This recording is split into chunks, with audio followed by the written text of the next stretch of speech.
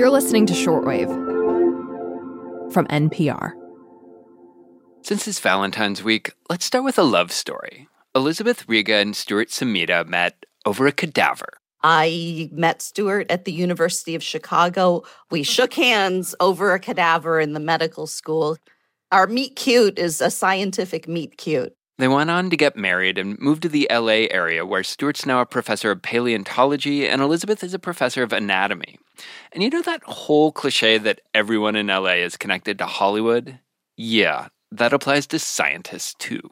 The very first project ever worked on was Beauty and the Beast because of a colleague of mine at UCLA named Charles Solomon, who knew a lot of people in the entertainment industry. And then Beth came in very, very nearly after that when we were working on Lion King. And since then, between the two of us, I think we've worked on over 70 films. Everything from Ratatouille to How to Train Your Dragon to Guardians of the Galaxy. Filmmakers bring them in to ground the movies in science. Most often that means helping animators figure out how real animals look and move. And it's often because artists, get a lot of life drawing training on humans, but not on like a platypus or a wildebeest or a pangolin. Sometimes their job is to figure out the science behind sheer make-believe. The kind of what-if story. We know that dinosaurs can't talk, but if they did, how would their facial muscles be arranged? So they said, so what do you know about the anatomy of dragons? And the answer was, I've never dissected one, actually. But the answer then becomes, most mythical creatures are built out of pieces we already know. A dragon is a body with wings. Okay, then what kind of wings? Are they going to be pterosaur-type wings, or are they going to be bat-like wings? So even though it sounds like we're doing these fantastic, highly unrelated things, in the end, we mostly get down to basic structure and biomechanics. What you really want to do is make the audience feel comfortable with that creature living in the physics of their universe. Okay there, bud. We're going to take this nice and slow. Here we go. Position 3, zone 4. But all of that is small fry compared to their newest endeavor, helping to dream up a whole new animated world.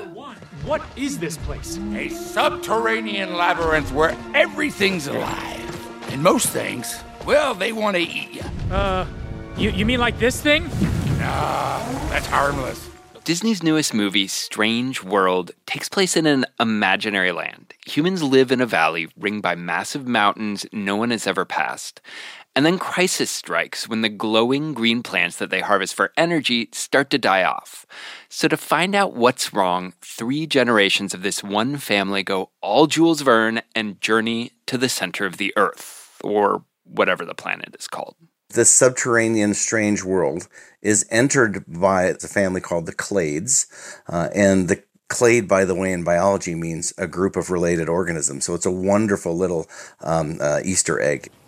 Did you have any idea all of this was down here?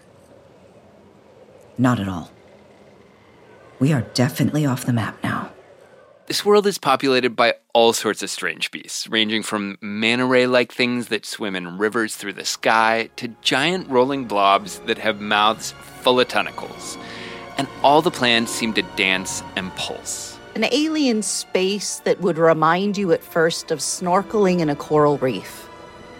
With the diversity and the branching forms and the colorfulness, lots of pinks, lots of yellows, lots of blue, lots of fluid.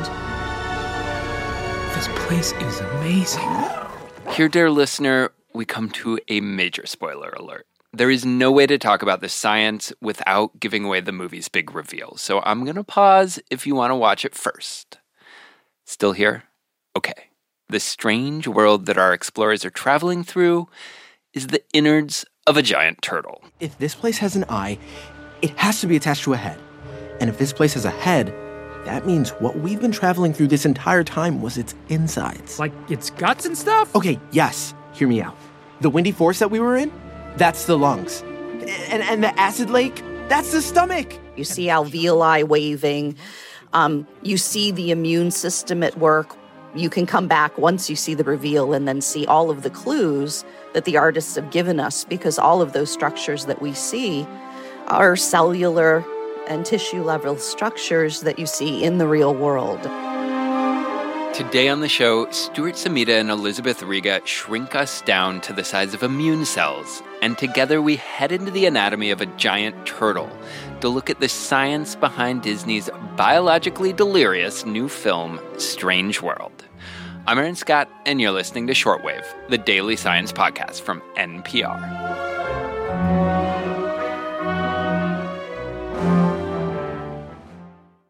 So Elizabeth and Stuart, Strange World takes place inside a giant turtle. Our characters who live up on the shell start out their journey in the lungs. They travel through the stomach, through the liver, they end up in the heart, and each of these locations looks like it could be its own science fiction planet inspired by biology, which seems like a science consultant's dream come true. Can you tell us a bit about the conversations you both had with the animators as they were creating these landscapes? Well, you've hit it on the head, is that when you see our reveal, it looks like a giant turtle. But really, we're looking at a hybrid organism that's turtle form, right? It's pretty clear when we go inside that a lot of the analogies have been borrowed from marine ecosystems, but also the complexities of insects and arthropods. I think probably one of the best examples of where they really ran with ideas that were presented early on is the way they perceived both the entrance and the respiratory system. Now, when we think of a turtle, we think it's a vertebrate, it's a backboned animal that breathes, that brings air in and out of its mouth into its lungs. So when you looked at what you thought were trees that expanded and contracted, those were really very close analogs to the terminal end of our respiratory tree called the alveoli. However, getting inside the strange world was actually more of an insect idea, which Beth presented to them as caves, because insects don't breathe through their mouth into lungs. They breathe through a series of progressively smaller tubes called trachea. And so trachea start as little holes on the side of the animal's body, so they could enter into this as if entering a cave. So what you have is a hybrid of the ideas of the respiratory system between insect and vertebrate. As incredible as the landscapes are, it's really the creatures to me that make the movie, because it is imagining these microscopic things, blood cells, stem cells, immune cells, as what if they were more birds or bears or dinosaurs, creatures that fly and move and have personalities. Tell us about the creature creation process. I think we would have to focus on Splat, right? As Splat, as our adorable sidekick character, perfect for plush toy creation. So Splat as a character is very interesting. He's modeled on a macrophage, but he's not really as spherical as a macrophage would be. He's kind of a viscous, shiny, bluish-looking, translucent, blobby, charming kind of guy with these little projecting limbs or pseudopods that give him an expressivity that I've only seen before in the flying carpet in Aladdin and the tassels. Let me see. You can trust me.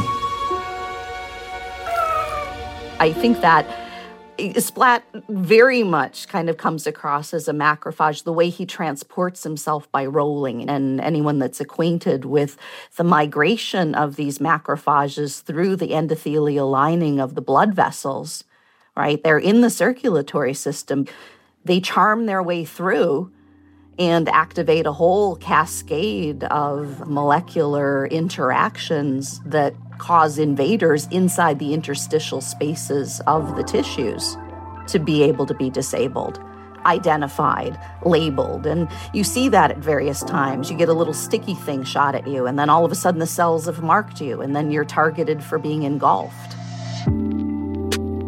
These are not only miraculous, cool, strange things that happen, they happen in real life inside our own bodies all the time. These cells are capable of distorting and squeezing in and out of blood vessels. They can literally squeeze between cells. So they took advantage of that, actually, in one of the scenes in the film where it actually can squeeze underneath what looks like, a door. Open the door. Yeah. Keep it going. Open the door. Come on. Because they're so highly distortable. So to wrap up our visit to this delightfully strange world, I would love to know what the main takeaway of the film was for the both of you. My favorite character in this is, in fact, Ethan's mother, and in part because you're seeing a multiracial family. And it is not the point of the story. It's not even commented upon. But as someone who's worked extensively with the studios, particularly Disney, on making those characters rather than caricatures out of those individuals, you can see her face in Ethan's. You can see her husband's face. That multiculturalism and multi-population approach without making it the point of the story, I think is powerful. And a lot of my students, as well as my son, have commented not only that, but the film's attitude toward same-sex relationships. It was very matter of fact. It's not the point of the film, but it is the world in which these people live. And it isn't the source of the Clade family's strife. I mean, I think Ethan kind of comes out to his grandpa, and his grandpa's like, yeah, cool, what's he like? Any sweethearts waiting for you back home, huh? Ah, there it is. Who is it? It's no one. Diazo. His name is Diazo. Diazo, huh? I really like him a lot. I just don't know how to tell him because I just get this. I always get so this. Hey, let your grandpa give you some solid advice. To me, that was actually one of the most touching things because it didn't even feel like coming out. Coming out was not an aspect of this film. It was just assumed Ethan had a crush on a boy, and that was completely natural and normalized, and nobody even batted an eye. And that, to me, as a queer viewer, was really a magical touch. Quite resonant, I think. It's imagining what would that strange world be if our conflicts with our family had nothing to do with who we were attracted to or who we chose to love. And one of the things that is an obvious message in the film, of course, is that we need to take care of the planet we're living on. And so that's far more important than worrying about these other petty issues.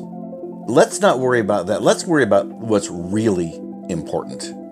Saving our planet, respecting our planet, respecting the strange world that we have damaged, that we live in.